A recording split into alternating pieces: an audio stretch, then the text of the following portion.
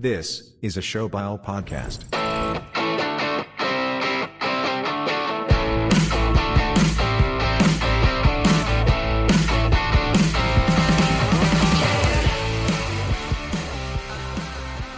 Welcome into another episode of Bucks on Nucks. Really good to be back, and we got the NHL playoffs well underway now. NBA playoffs are also going on, and we got baseball in full swing, so lots to talk about on today's show. We also got UFC Canada coming up in a few weeks, so that's exciting, and we're going to get to all of this in a little bit, but it's been about a month or so since we've done one of these, which is kind of hard to believe, but we're back, and I think we're due for a little check-in with the lads here, so how you boys been doing? Busy, man. Sorry, I just ate a sub, so I want to check, make sure I don't have any shit in my teeth here, just in case we clip some shit. I don't want to be the guy with food in his teeth on the Instagram, but I'm doing good though, Ty. Super busy. It feels like every day that I'm good to go, you boys aren't good to go, but most days I'm not good to go and you guys are. So scheduling's been an issue, but we'll figure it out and we'll turn it around. It seems like it's like the busiest time of year. NBA playoffs, NHL playoffs, spring. So everybody wants to get out, do some shit while the warm weather happens. And it's like exactly when we should be recording pods. It's also the busiest time of year for extracurriculars. So, but it's good to be back. It's good to be back for sure.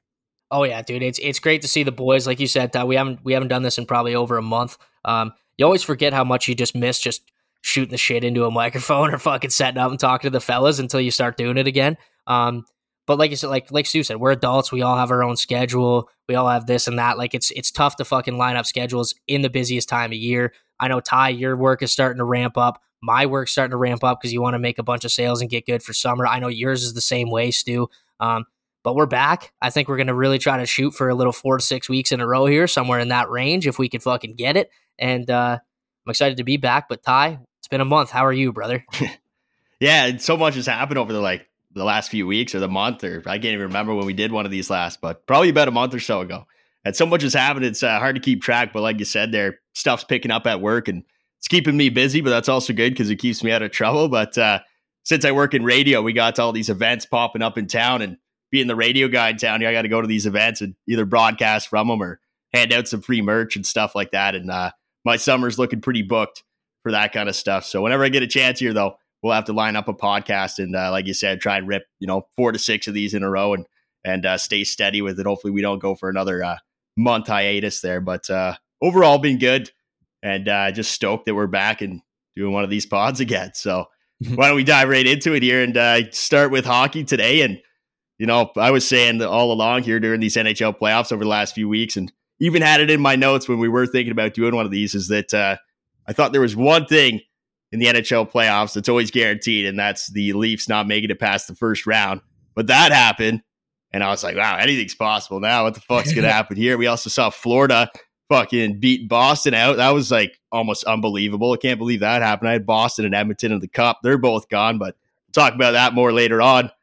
And Panthers went into Toronto too and just kind of mauled them there 4-1, which I don't think anyone even saw Florida going into the second round. So I want to hear your take on the Leafs playoff run there, and also kind of what's next for the Leafs, or what are your thoughts on all that?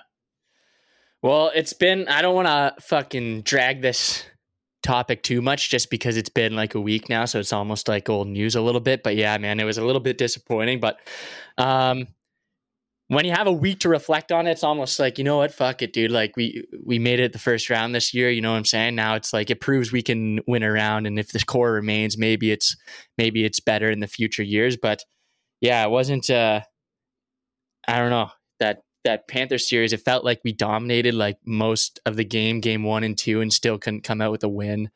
Bobrovsky, dude, guy was unbelievable in those first couple games. Watching him, I couldn't believe like so many chances in tight that he just like he was just an absolute wall. Like it was specifically the chances like right in tight. I don't know what it is about that. It reminds me of like Vasilevsky when he's on his game, where like nothing gets past. He can give up like 4 rebounds and he'll stop them all in a row. Back, bang, bang, bang, bang.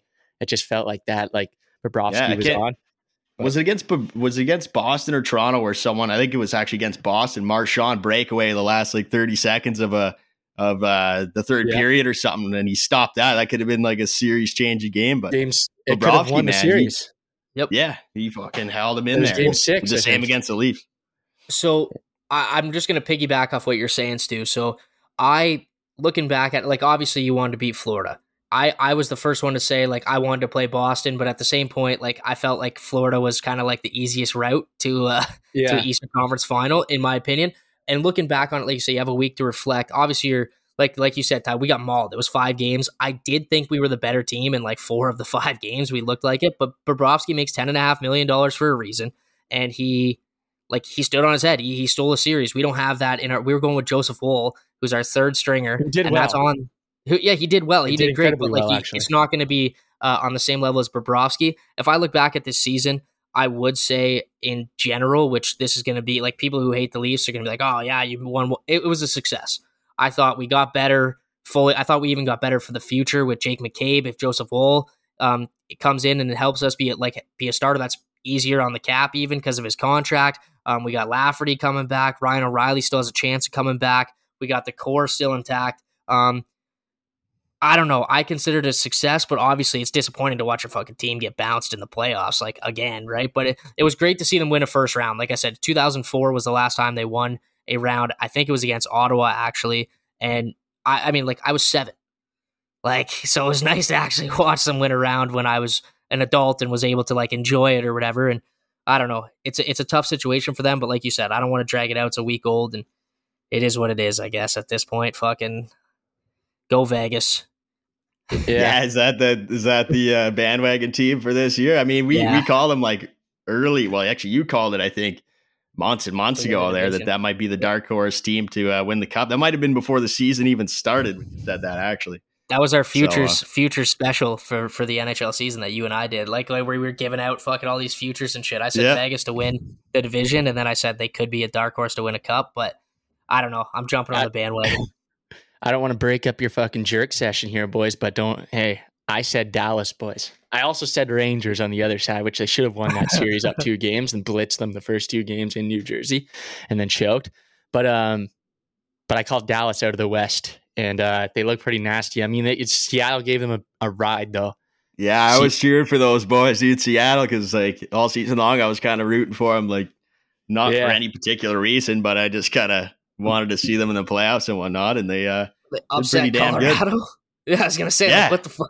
They just kept rolling and rolling. Like, first expansion team to defeat the Stanley Cup champions, or defending Stanley Cup champions in a playoff series, I think is what I heard. Well, I mean, I don't know. It's fair, but Vegas went to a cup final in their first year. They just didn't have to play the Stanley Cup. Like, I don't know. It's weird having an expansion team go to, like, it's like, dude, the Leafs took 19 years in between fucking winning a round of the playoffs, but Seattle and Vegas could just come into the league and get to the cup final and beat Colorado out in the first round. It's like, it makes it even worse for us as a Leafs fan, where it's like, for fuck's sakes, why can they do it, but we can't? Like, honestly, it really makes no sense when you look at both those rosters too. Like, fucking, there wasn't much. I don't know. Was Mark Stone on the team the first year? I believe they picked him up. I thought they picked him up Ottawa, so I think this. No, he wasn't there the first year, I don't think. Yeah, I don't think he was there because they took Mark Methot from Ottawa, I believe, in the expansion draft, right? And that was a trade like maybe a year or 2 later. I think they got Stone. Okay, fair. So might have to stat check that one, but I think it was like the second year of Vegas, maybe the third year of Vegas that he went over there. And they didn't have Pietrangelo the first year. Like, they didn't really have much star power, and they went to the cup final. I don't know what it is about these expansion teams, because you look at Seattle now, and they're kind of like the same build. Like, there's not really that's what I like about star power. Seattle. Yeah, they don't have one guy doing it all. They had like, what was it, like 15 different goal scorers or 12 different goal scorers or something in the one series. Like, everyone's pitching in. Yeah, exactly. That might be the way to build a team. Guys are breaking out. They just need a superstar now. They get a superstar on that team. They're nasty. Well, the thing is like, I don't know. This might be the best makeup of a team, because you can just go, like, all these guys came in. There's no star. They got free reign. Anybody like can play any role. You know what I'm saying? So like Jared McCann scored like 30 something goals. Fucking Vince Dunn looks like a star. Yeah, I was gonna say, I know we got Jared McCann to fucking protect Justin Hull in the expansion, or Kerfoot in the expansion draft. Now Jared McCann is just fucking like, it pisses me off. I love him, but I hate him. I can't like him. I know. Well, before we move on to something else I got here, I want to bring it back to the Leafs just for a second. I know you say you don't want to drag it out, but did you guys have any thoughts on kind of what's next for Toronto or what they're going to do this offseason? Or did you want to, I know DK's got a game lined up for us later. I don't know if you want to save it for that or what are your thoughts on the future of Toronto here? DK's got a game. I know that, so I'll let that go. But I just want to say that it's hard to. There's a lot of contracts that can't be moved. Like I know the Tavares contract can't be moved, and I know, but I don't know. I don't mind what we look like in the future if we just roll back the same kind of group of guys for the most part. I just think it's going to be hard to win paying Tavares fucking $11 million. But I know Joseph Wall looks really solid, and like I wasn't like fucking getting the jitters with him back there like I sometimes do with Murray, or I often do with Shalgren, or in the past even with Campbell a little bit when he's fell off the fucking rails. Was Murray hurt? I was thinking they should have thrown Murray in there, but Wall did solid. But I was like, dude, Wall's the better goalie. Murray? Murray's just a fucking. Wall played unreal. I hope we'd fucking the playoff experience of Murray and everything, though. Like, fuck him. I was fuck him. Yeah, I didn't want him. So I said this to Stu. Sorry, DK. I just want to say, like, realistically, like Joseph Wall gave us a chance to win both those games, and especially, dude. Honestly, I don't. This is going to start like a whole another topic, but I think that no goal call was absolute dog shit, and then there was like an icing call in overtime. That like, what do you guys think about the fucking refs? Well, dude is crashing the net. Dude, I called that as soon as I said that. I was like, how is that not an interference? And then they showed the replay, and I was like, okay, maybe it's not an interference, but that's a blatant holding the stick. So I thought the refs were there was like couldn't the coach challenge that though? Why didn't the coach challenge it? You can't. I guess he could, but I don't know. Like nobody even said anything. Like nobody even like Yarncrow didn't even. I guess he was like focusing on the puck. He probably just thought he skated through his stick, so he didn't even notice he was holding his stick. But like nobody even caught it. It was just like heartbreak. I caught it though. I was out here, fuck buddy. I would have challenged that for sure. I should. Are they allowed to challenge? Like I don't see why you wouldn't challenge that. Don't they have a video team dialed right in on that? I don't think you can challenge on whether it's a penalty or not, though. Like unless it's goalie interference. Like and that wasn't goalie interference. He was interfering. You can make a stink. You can make a stink, and then the refs will review it. I think. Like you've seen that happen a few times. You know what I'm saying? Like, no, I get it. And there was another bad one. There was another really bad one. What was it? I can't remember. It was in the third period somewhere. The Riley no goal call was kind of bullshit, I will say. But the thing is like I would have been a lot more mad if it was Game 6. Game 7 and the series is close, but like it fucking the stick.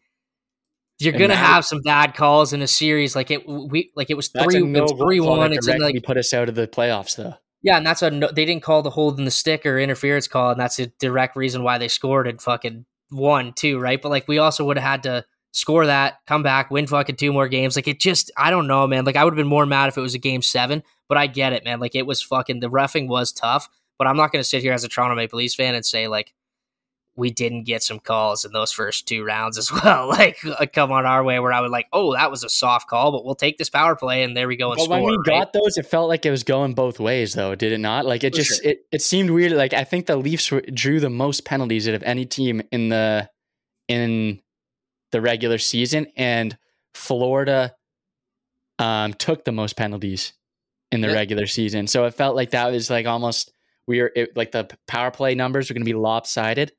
But it was almost like the opposite. Like there was games there where we got nothing. Like didn't Game 6 or Game 5 or no Game 4 or Game 5?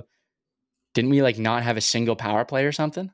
Well, no, it was like we went like 2 games in a row without having a power play. Like we had power plays all Game 1 and 2. I think 3 and 4 we didn't have a power play. Paul Maurice had his fucking hands up, the 6 on his on his chest. He was flashing gang signs at the ref. I don't know. So Todd, like this isn't. Don't get into like a future thing, but like, what did you think of like as a Leafs fan? Could you look at that season as like a success? I said it was a lose from the start, where like you win 1 round and lose, and everyone who was like, yeah, you can't win a round, they'd be like, no, you can't win a cup still. You guys still fucking suck. So it's a lose as a Leafs fan. But what did you think of the Leafs playoff performance this year? I mean, it's progress. It's the fucking best they've done in a long ass time. So good on them. You know, congratulations. But I think I hear a lot of people blaming the coach and the Dubas and all this stuff. But I think, you know, it's mostly on the players. Like it wasn't like I ever saw Keefe make a bad call on the ice or something like that.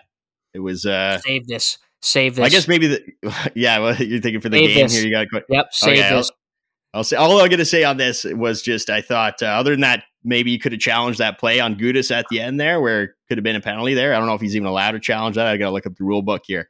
But other than that, I didn't really think there was any moments where I thought Keefe should have made a different call or something like that. Like I wouldn't blame it all on the coaching staff. I think it's the players. They need to shake up something there. But we'll get to that, like you said, in the game there. Before we get to that, though, I got a question for you. Going back to round one here. When the Panthers beat out Boston, was that a bigger upset, or was Columbus sweeping Tampa back in 2019 a bigger upset? Because that was kind of the President's Trophy curse. That's what I thought too. Yeah, Columbus sweeping Tampa by a landslide, dude. I said, didn't I say on this pod that I wouldn't be comfortable? Like I thought it was going to be a close series. I'm pretty sure the last episode we were talking about fucking. We can go back, or listeners can listen back. I think you did. Yeah, I had the like last. Boston I said I wouldn't be surprised if this goes 7, or even if Florida wins. And you guys kind of gave me the look, which obviously fucking was warranted, because it was like who was voting against Boston there, or who was like calling fucking Florida, right? You don't think of that, but though. I honestly do. Like that was a deep team. Kachuk is one of the best players in the league, and Verhage had the widest 40-goal season of all time. Yeah, that was a team. Well, you think about it too. How many points did they have last year? And that didn't change 2 months. Florida was battling there for that last playoff spot. There was Buffalo in the mix there, Islanders, Ottawa. Detroit kind of fell off near the end, but there was a battle there it was basically playoff games for these teams to get into that wild card spot. So for 2 months there, Florida was getting ready for playoff mode, and Boston was just lollygagging along, smoking everyone, fucking, lost 5 games all season long. So I don't think they were expecting what Florida brought to the table there. They were just not ready for that. Do you remember at like the All-Star break, we brought up the fact that Montreal, like Florida had traded their first round pick unprotected for Sherrod, and it was in the lottery. That was like at the fucking All-Star break. Like Montreal had 2 lottery picks, and one of them was Florida's, and now Florida's just fucking going off. It's crazy. Yeah. How about us saying now, like a month ago, I think I was the one that proposed the question too. Like, have we ever seen a trade that was a lose-lose for both teams like this? Like, and now all of a sudden they're going to the conference finals. It's like, fuck. But like, I didn't know if they were going to squeak in there, to be honest, but they did. And as soon as they did, I was like, you know what? These guys are dangerous though. Like I was saying that my thought was that like, if they miss the playoffs, obviously that's a lose-lose trade. But if they make the playoffs, like even squeaking in there, they don't look fucking threatening because of their points and their record. But like, man, that's a fucking good team. Well, yeah, it wouldn't have been a lose-lose because Kachuk is like a Hart finalist, so like that's a win right off the bat. That's a piece they were missing in the playoffs in the past too, right? Like they brought in Kachuk because they needed that grittiness in the playoffs and stuff. Like he's a monster, dude. I love the Kachuk brothers. I've always said that they're like, if you're talking like complete players in the NHL, like you can't find a more complete player that fucking does it all than like Matthew Kachuk. Like the guy's just hockey players, man. Like the fucking definition of a real like hockey player. Right, I'm not saying he's the best in the league, or bet like you get what I mean. But like if you're talking full on hockey player that brings every element plus some intangibles to the table, like it's fucking Matthew Kachuk too. Like the guy's like he just like does a it all. 5-tool player, like a Mike Trout or something. Exactly. Gives you everything. Shohei Ohtani there. He's out here fucking. I guess Shohei. I don't know. I was thinking. Yeah, I guess. Yeah. Shohei Ohtani would also play goalie. Yeah, I was going to say Shohei Ohtani would also be playing goalie every 5th day or something. Maybe the best because that Ohtani guy is something else. He'd start 41 games in net and go like fucking 35-6, and then like also snipe 40 goals in the other 41 games. That's like what Shohei Ohtani's doing. He's crazy. Yeah, we should talk about baseball. By the way, I don't know if it was on our itinerary, but like really quick here at the end of the pod. But anyways, I just wanted to say before we go to DK's little game here, how about Brandon Montour making a name for himself there? What about like that? He quietly had 73 points in the regular season, and then he almost like single-handedly, him and Kachuk carried fucking there's Florida a over sleeper past Boston for fucking next year's fantasy. He won't be a sleeper. I think everybody's on actually, it, dude. He would have been a sleeper this year. Points. That's just a great call by Florida's GM, right? Like being like, okay, we're gonna trade away Mackenzie Weegar, who like he fucking kind of ran that blue line last year, and they were talking about how good he was, but they're like, we have this guy Montour, like who's gonna step in and be better than Weegar, and he was like that's just a great fucking call by their GM. I don't even know anything about this guy. Like, Is Montour like a rookie or something? Or is he? Place. No, he's been around. Yeah. Like around as in like a about couple years. I don't think he's been like many places. I think he might I wouldn't say only he's 27, 28 years old though. Like he's not like a rookie by Let me any look it means, up. right? I'm going to guess like 25 or 26. I was going to say They drafted him there. Does it Holy say? shit, boys. He's 29, boys. This guy said, late breakout. Yeah. 29-year-old kid. Late bloomer there. Unreal. But yeah, he's a Good for fucking him. menace. Offensive defenseman. He's running that power play. He made Ekblad look like a little fucking pussy now. Ekblad had Him like and Brooks 0 Koepka. points. Yeah. Him and Brooks Koepka made Ekblad look like a bitch. Yeah, exactly. So I guess, that was funny. Yo, Brooks Koepka. That's funny. Speaking of golf, I just came from the range, boys. I'm fucking still pretty dog shit, but I'm getting better.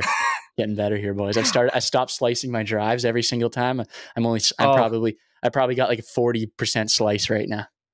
Dude, don't say every single time because I'm telling you, you're gonna find something at the range. You're gonna step up to the first tee of the next round, and you're gonna slice it, and you go. Oh, probably. I still do it, but I'm just saying, like, I do it, dude. I'll go to the range for like a fucking week straight and hit balls, and then all of a sudden I'll step up to the first tee. I'll be like, dude, I'm confident as fuck, and just shank the first ball and be like, well, I still fucking suck. Yeah, exactly. I gotta go back to the range, right? Like, yeah, I was hitting my irons like so pure when I was actually on the course for like a beginner, at least. Like, obviously, I still fuck up a bunch, but then I went to the range today, and I don't know if it's just because I was rushing everything, trying to get through this bucket of balls, but I was shooting my irons like I was shooting my driver better than my irons, which was kind of like the opposite of how I play. But anyways, fucking that was a crazy tangent. Ty, what do you got for us? All right. Back on track. One thing before we get to DK's game.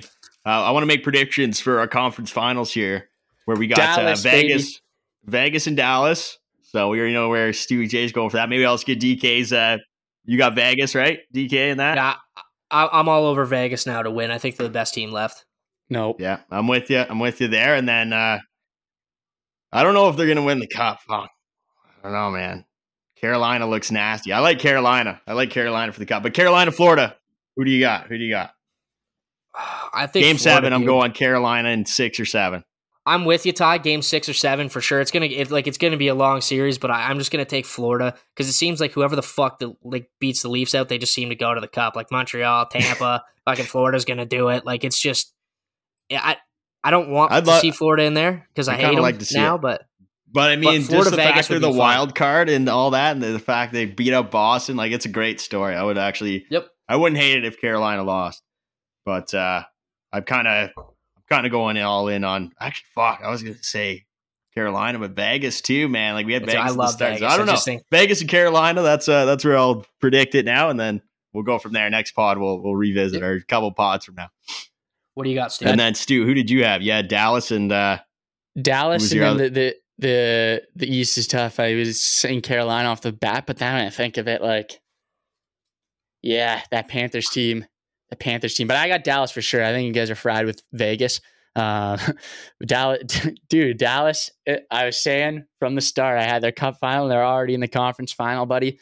All they need to win is one more series. And my prediction out of the West was right because nobody actually sees the value in Dallas. Remember when Dallas went to the finals a couple years ago against Tampa? It was like the most boring fucking final of all time. It was, like, was that so when Pavelski got folded early in that? He was still on the Sharks when that happened. Maybe that was this year too. Pavelski got folded early this year. Yeah. But how about just a magnet?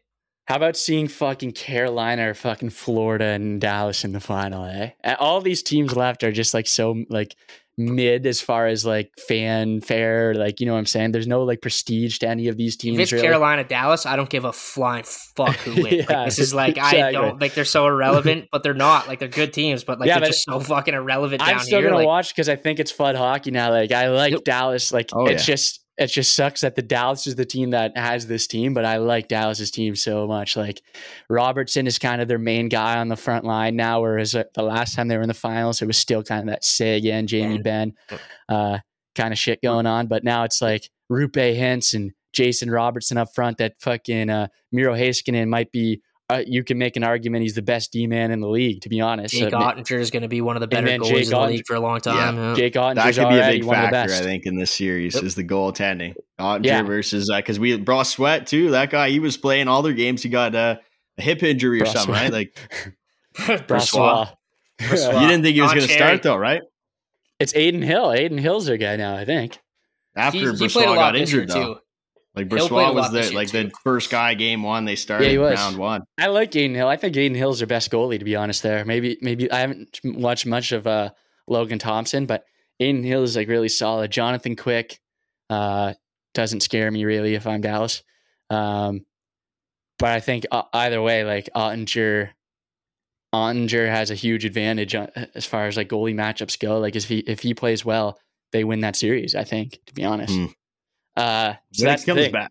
And they're they've got stud, like their forward lines are so deep. So is Vegas though, like, dude. Like Vegas has like Jack Eichel on the fucking second line, dude. Like Vegas is sick too. It's a BGM team. They got Pietrangelo and Shea Theodore and fucking Eichel and Stone and Carlson. Like they're Stone fucking back? deep. Is Stone playing?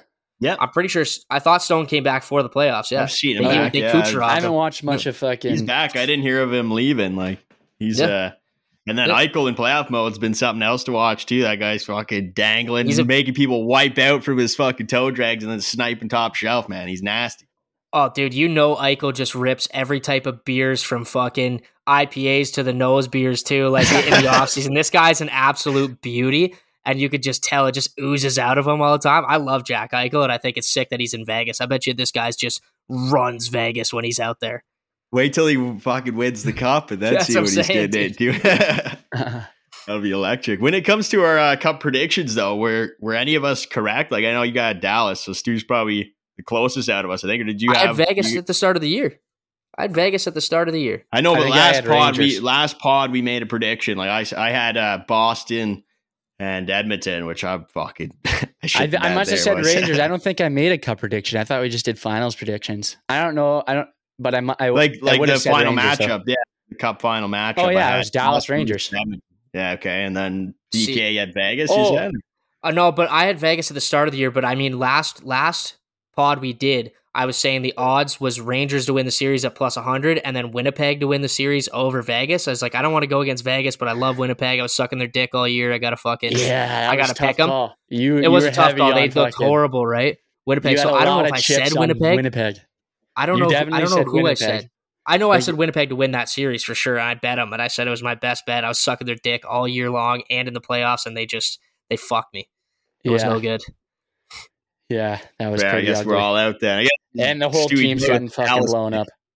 Sorry? It's probably the closest we got there. Your Dallas pick in the finals is probably the closest we got there. Don't give your Winnipeg take. That's part of a game here. That's part of the game.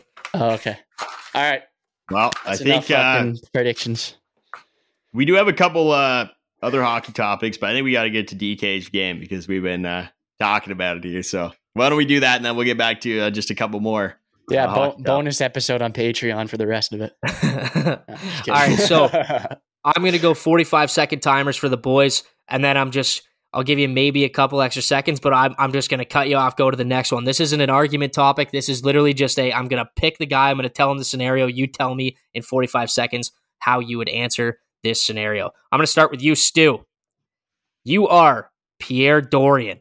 There's rumors flying around that Alex DeBrincat has no interest in signing, at least until new ownership. But if he doesn't sign by the end of this year, he's a UFA.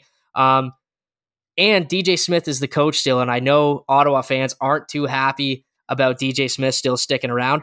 You got 45 seconds to tell me, as Pierre Dorian, how you are going about this offseason. Go. I'm taking the absolute tie approach. I'm firing the coach is gone. All right. DeBrincat, if he doesn't want to play for us, fuck him. And then we go heavy in fucking the free agent market. I think that's exactly what Ty would fucking almost suggest. Yeah. That's right. That sounds about right. There you go. 45 seconds might have been too long. Yeah. Well, no, that one's just simple. Just because I don't know. I don't follow the Senators very close, but I know Ty does. And if I'm going to trust anyone for the fucking Senators take, I'm going to go with I think Ty knows what he's talking about. He watches it. I think DeBrincat will sign too. I think DeBrincat will sign. This is that you're Kyle Dubas. You have plenty of options, including testing the open market because you don't have a contract. That some of the teams that are available in terms of that need a GM is like Calgary, Pittsburgh. Like there's some good fucking options if you're Kyle Dubas out there where you don't have to return to the Toronto Maple Leafs. How How do you go about this offseason with a Leafs team who's been the same core for 8 years and just hasn't really stuck it? What do you do if you're Kyle Dubas? You got 45 seconds, go. Well, I'm probably looking at different teams to go be a GM for. Is that what you mean? Like, well, there's two options right now of Calgary and Pittsburgh. Oh, like, and you're a I'd free be going agent. Calgary right? all day. Calgary. I don't even know if Dubas is Canadian or not, but if he is Canadian, then you'd want to be in a Canadian market. I mean, if I'm Kyle Dubas, I'd want to be in a Canadian team because I'm Canadian. I don't know. Calgary. I'd be all over that. And then if is it even an option for him to stick his GM in the Leafs? Because if he's the GM, oh yeah, that's one of the options. Yep. Okay, in that case, we're blowing up the team. We're either moving Nylander or we got to see what Matthews wants to do. Like this, how much money does that guy want? He might be a fucking movable piece too. I mean, we'd want to sign him, but if he's asking for fucking $20 million a year or something. All right, I'm that you perfect caveat into me. I'm Austin Matthews. Okay, that was a rough take. Sorry, I was kind of no. Do I sign? Do I take a hometown discount? Do I wait it out and just wait till I get to UFA? I got 45 seconds. If I'm Austin Matthews, I'm walking into that fucking office and saying, you fucking hand me a blank check and I'll tell you how much I'll fucking make. I don't think he should take a hometown. If I'm him, I ain't taking a fucking hometown discount. I don't give a fuck. I'm one of the best players in the league. I want to make a shit ton of money, and I know that I'm in the mecca of hockey. I'm in the biggest market with the biggest stars and the fucking biggest, like the deepest pockets. I'm not taking a hometown discount. Am I signing? 100%. I think he has to re-sign here. His only other team that he wants to go to is Arizona. He ain't playing in Mullet Arena. He ain't playing for Arizona, the joke of a fucking organization. If I'm Austin Matthews, I'm re-signing, but I ain't giving a discount, and I'm getting every fucking dollar that I'm owed. And now we go back to you, Stu. You're Don Sweeney, who's the GM of Boston. Your core is getting old. Krejci looked horrible in the playoffs. Bergeron kind of did this like sign-off thing. I don't know if you guys saw that, like after kind of like everyone giving a hug. Do you retool? Do you rebuild? Do you just kind of keep it status quo? You're the GM of Boston. You got 45 seconds. Go. I'm retooling. I'm not rebuilding. No chance. That decor is so good. I don't know who's a free agent right now, but to have McAvoy, Orlov, Lindholm, Grzelcyk, those are your top 4 D-men. Like, those guys are I mean, they don't play like it's not like your top 4 on the ice. Like, I think they spread them out among 3 pairings, but like, that's pretty solid. Might be the best in the league. You're going to have to retool on forward a little bit. You know, there's some fucking option. I don't know how much money they have. I know a few guys there are on pretty team-friendly contracts. So it's just a retool for me. I think there's still, I mean, they're a record-breaking team, aren't they? Like, there's like losing Bergeron if he retires hurts. Losing Krejci, like they already lost him for a year the other year. So I think, I think that's an obvious retool. That's not a rebuild. No chance. Ty, you are Connor Bedard. How do you turn this franchise in Chicago around? And what do you want the team to do to help you? Because as it sits right now, you're on a fucking island, brother. There's nobody there to help you. There ain't even a future other than you. What do you need in Chicago, and how do you turn this franchise around? Or do you pull the Eric Lindros? Do you even go there? Go. Yeah, Bedard's going there. I think that's for sure. You know, he's getting drafted there, and then you're asking the GM to bring in exactly what complements his playing style. So, you know, I don't watch a ton of the junior games, but I know there's probably certain players he's looking to have on his team, and he should be demanding about it and say, this is how we're going to do it, because they're going to be building the team around him. And I think he's going to have a lot of say in the future of that. And then you got Zaitsev there too, eh? Good mentor for Bedard. No, just fun. And Bedard, though, I think I kind of predicted him going to Chicago. I thought that might be a good fit for him, and I think he's going to be like the next Patty Kane there. So could be even better. Can I just say, I don't want to interrupt your game, DK, but can I just say I wanted to mention the fucking draft lottery. That was just the worst thing of all time. I'll take it. So broadcast. Was I'm willing to hear people that think that's the most rigged thing in sports. And even if it's not, it's like, what, like, dude, Chicago is just the worst possible place he could have gone, in my opinion. I agree with that completely. So. Maybe we'll touch on that right after. This is the last thing. I am Kevin Cheveldayoff of the fucking Winnipeg Jets. there's a lot of rumors that Pierre-Luc Dubois, he's already said he ain't fucking coming back next year. He wants to go to Montreal and wants to play in Montreal. And after this year, he's a UFA. So you got to fucking get something for him. I don't know. What they have just ain't it. So if I'm Kevin Chevel day off, I'm fucking shipping PLD to Montreal. I'm giving him what he wants. Give me some shit, Montreal. Give me a Cole Caulfield. Give me a Suzuki. Give me fucking someone big off your goddamn roster. Shut up. I'm Kevin Chevel day off. You're not. I'm Kevin Chevel day off. I'm getting rid of PLD. I'm probably getting rid of Mark Scheifele. I'm probably getting rid of Blake Wheeler. I'm probably getting rid of Nikolai Ehlers. If I'm going to build a team and retool, I'm keeping Hellebuck. I'm keeping Kyle Connor. I'm keeping Josh Morrissey. I'm keeping Cole Perfetti. And I'm kind of just trying to get the boys back in order because they're not shitty, but they're not great. And if you it's a weird situation in Winnipeg, but I'm getting rid of 4 fucking of the big boys in the core, and I'm retooling, and I'm going back at it with Hellebuck in net. That's what I do as the Winnipeg Jets. Sorry, Stu, I had to shut you up. I was Kevin Chevel day off. It wasn't me. I know you didn't. That was the game. That was the game. Can I I like that game. I was kind of shit at it. Or I know you didn't want to argue each other's takes, but can I just provide some insight on the fucking my thoughts on the fucking Winnipeg situation?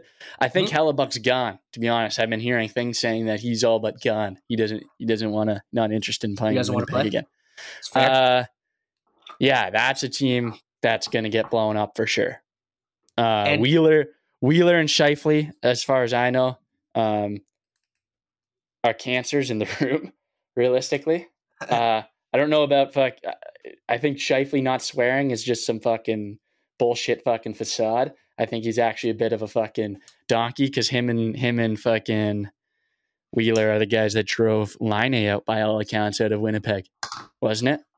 Yeah, I remember hearing shit about that. Yeah, and they're going to be gone anyways. Dubois seems like a bit of a diva considering what happened to him in Columbus.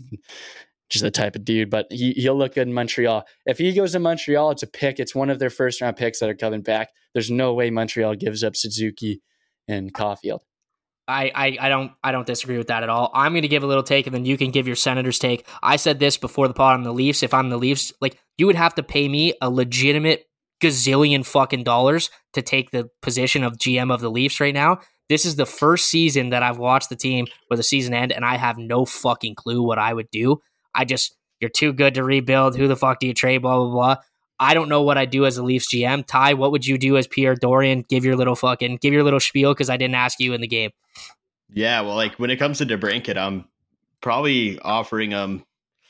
It's tough because I think he wants $9 million, right? But then you got Jimmy Stu getting less than that. And I think Jimmy Stu's got a bigger ceiling. So I'd offer him the same as Jimmy Stu. And if he turns that down, then we might have a problem. But that's what I don't know if he's done that or not yet. So that's what I would do. They said they offered him contracts, but he said he wasn't going to accept until new ownership came in, or he was just kind of going to play it out or something. That's what Dorian said in that press conference after. So I really don't know. That's what it is. Speaking of new ownership, Snoop Dogg's the fucking front runner to buy the team right now. Ryan Reynolds backed out. Yeah. Snoop Dogg's he's with, I can't remember the group he's with, but that's the front runner to buy the team, and all the bids are in. I think today was the deadline, and we're going to know at the end of June, I think. Maybe it's the start of July. Somewhere around there, we're going to find out who the new owner is and then go from there. But, yeah, if I'm Dorian, I'm trying to get DeBrincat to stay as much as you can because you don't come across 40 goal scorers at that age. No. I don't to pick him up for picks. I mean, that's Dorian's boy. He picked him up for fucking be a GM NHL 21 on rookie mode. Fucking trade. So I want to keep DeBrincat. Yeah. You do everything you can, but if he really doesn't want to be there, then Stu said, you go that free agent market. But I want to go back to the Leafs for a second here because when you asked me the Dubas thing, I was kind of confused on the question if I'm thinking which team do I want to be a GM for, or if I'm staying with the Leafs, what do I do? I want to ask you if Dubas stays as the GM of the Leafs. I think you said you wouldn't do it if you got paid $1 billion. So you maybe are unsure about this, but if Matthews walks in there and he says, I want this amount, and it's an outrageous amount, the highest paid player in the NHL, you got to move someone, right? Like a Nylander or one of these big contracts, probably, right? I think. I don't know the depth or the money situation, but who's the guy that has to go, in your opinion? So I'm going to go first, and I'll let Stu disagree because I know that he's going to. So first off, I will say, I said this at the trade deadline. I think Kyle Dubas earned an extension. I think he did everything like at the trade deadline and preseason, like whatever else, because like to put that team in as best as he could, like place he could put it in. So I think Dubas deserves an extension. He should get one. I think Matthews, like I said, I think it's going to be a blank check situation for the Leafs. Like if you let Austin Matthews walk and he doesn't get anything, like the fucking Scotiabank Arena will burn to the fucking ground. I'll tell you that right now. Toronto will riot if you let Matthews leave. So it'll be a blank check. That's the thing. Like he's probably going to stay, but you're going to pay him an outrageous amount, and then you got to move someone like a Nylander or something. He'll be the highest paid player in the league. He will be for sure, and I think he kind of deserves it at this point because McDavid will get it 2 years later. But it doesn't fucking matter. Here's why I don't want to be the GM of the Leafs. The guy that you have to get rid of, and this is not me saying I want to fucking do this, is probably fucking Marner. Like nobody's gonna take Tavares' contract because of how old he is and how much, and you don't want to retain salary. Nylander's actually kind of fucking on a very good deal for a guy who had like 82 points this year and whatever else. And I don't want to do this, but like, what could you get for Marner? Like maybe a top 3 defenseman, maybe a fucking top 6 forward, and I feel like Marner might be worth more than Matthews though, and like I know, but the amount he produces, I don't want to do it. That's what I'm saying. I just think he's kind of like the guy to go. I don't want that to happen at all. That's why I said it would. Yeah. You'd have to pay me $1 gazillion because you're gonna have to make one of the toughest decisions. It's gonna piss a lot of fucking fans off. I don't know what you think, Stu. Who would be the odd man out to actually do it? But like, I don't know. I don't know. It might be like, I have a feeling it's just going to be a very top heavy team until the Tavares contract expires. To be honest, they might just keep it and then just have like some thin defense and. You're right. Justin if you're Hall looking for, if you're looking to fucking free up a ton of cap room, without like if you're trying to free up like $7 million plus without losing.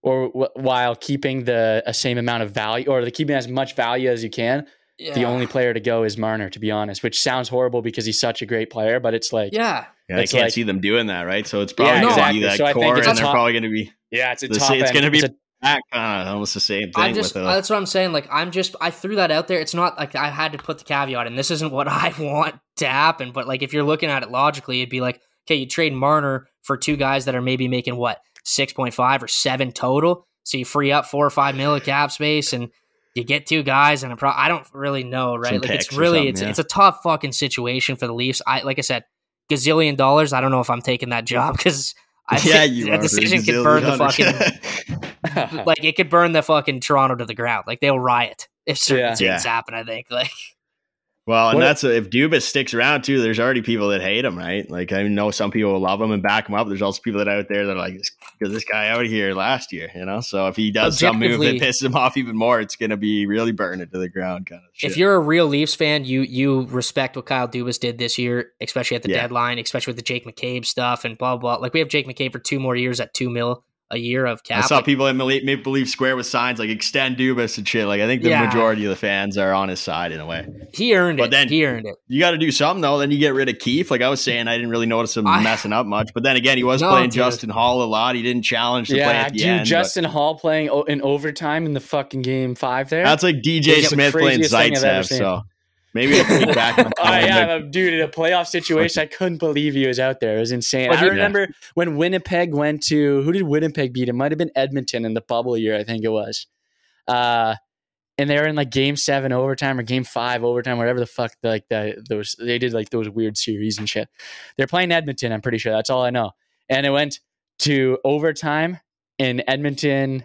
Maybe it was like a fucking decided game, but if Edmonton lost, they were for sure out. It was an elimination game for Edmonton, and they ended up losing. But Ethan Bear, I remember for Edmonton, didn't play the entire overtime.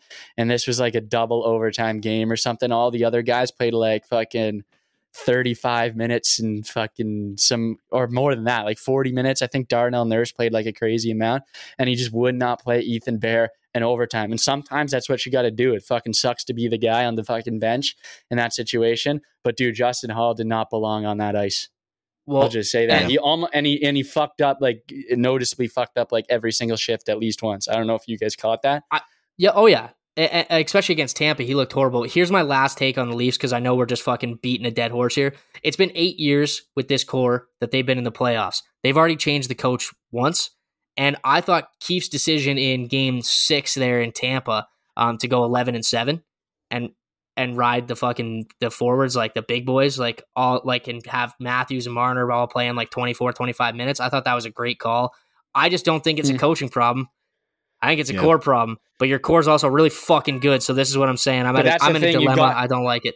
I think Keefe's. I don't know. I don't think if Dubas goes, Keefe goes for sure. If Dubas is gone, Keefe's gone for sure. But if Dubas stays, Keefe stays. Like, you know what I'm saying? I think they're a package deal. I don't think. Yeah, I don't know. I don't think Keefe's the guy for the fucking job. To be honest, I wouldn't be shocked if you see Keefe go and Dubas stay. Honestly, that's I think that's best case scenario.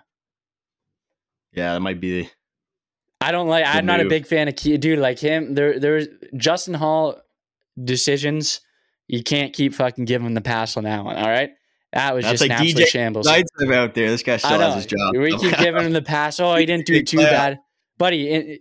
The fucking Bunting. When Bunting came back from suspension and he sat him out an extra game was just the wildest thing to me as well. Hindsight's 2020 on that. I agreed with it at first. I was like, you just won fucking 3 in a row. Why but they got blitzed. They got blitzed all game. I know, but that's what I'm saying. It wasn't a game that they should have won. But I couldn't believe it when he kept Bunting out. My thing is, so when you say you're giving Keefe a pass, so you're giving the players a pass for the 8th year in a row, and you're going to get rid of Keefe. I blame the players more than anything. No. The core players have been the same. It's been Riley, it's been Marner, it's been Tavares, it's been Nylander, it's been Matthews. The core players that have been there for 8 years in a row have been the exact same. You can't give them you can't give them a pass for the 9th year, but then fire Keefe, even though we fired Babcock and we fired. Like that's what I'm saying, you dude. Can't, but that's trade Marner, trade one of them. You got to fucking. Get rid of one of those big 4 guys and build your D-core up or something. There's 2 options of who to get rid of because people aren't taking Tavares and you're not trading Matthews, so it's either Marner or Nylander or Riley, I guess. But I don't fucking. Riley did unreal. I liked Riley a lot in the playoffs. So did I. But I'm saying like that's the only other guy that's been there that long. I don't fucking know. Riley, I know, dude. Riley this is what I'm saying. This is a dilemma. More than the other boys there. The only option to really shake things up is to change the coach, and I don't think fucking Keefe had like a good performance by any means. Like maybe he didn't have a fucking brutal performance, and like I don't think he's been a great coach, to be honest. I don't think Mitch Marner was great in the playoffs. Sure. I know he had a lot of fucking points. I don't think you win a lot of playoff games with Mitch Marner out there. He doesn't play that playoff style hockey. He's had a lot of turnovers. There was a lot of times he wasn't going in corners and he looked scared. That's just but how do you justify? I disagree with you on Keefe. I don't know how the fuck what you do here. This is what I'm saying. I'm in a pickle. I've been in a mental pretzel since they got beat out because I'm like, what the fuck do we do? Keefe what do we do? Yeah, so when it comes down to that, wouldn't Keefe letting go, like replacing the coach fucking be an obvious fucking choice then? Yeah, but wouldn't getting rid of Marner, who's been there 8 years in a row doing the same shit? Choice. You can't get. It's a guy that makes 11. You have to move the contract. You have to make money work on both sides. People like Marner too much. Like Keefe, no one really cares about Keefe. Like, I know, get rid of him and be Keefe like, okay, that's an easy move. Most points in franchise history too. The Leafs, they got to make a tough decision. They got to do the tough move instead of taking the easy move. They always take the easy move. Get a new coach. That's we'll bring the easy in a move. The easy move is firing the coach and just being like, "That's do the coach's tough fault." Move. You got to shake things up. Hasn't happened, though. They've never done that. They fired Calgary, Florida. Do a Florida trade. Bring in a Kachuk. It wasn't for the playoff, though. It was for the Marner whole fucking allegations of him being like a toxic coach. They sucked. They sucked at that point when they fired. Like they got rid of, like, you know what I mean, like the Babcock. But it wasn't. He'd run his Columbus thing. is talking to Babcock. He had made the playoffs twice. Babcock had made the playoffs twice with the Leafs, and then got fired. That Keefe has that now season. 3 or 4 times, and he hasn't. And Marner and Matthews and Nylander and Riley have 8, going on 9. Like, this is what I'm saying, dude. There's no right answer here. There's no right answer, and I don't know what the fuck they're going to do. And I don't want to keep harping on the Leafs because it's like, we're just those guys that are just fucking. Okay, move on from the Leafs. I had to get though. I had to get your takes because it's been a while since we did one of these. But we can move on to our next topic. Hold up.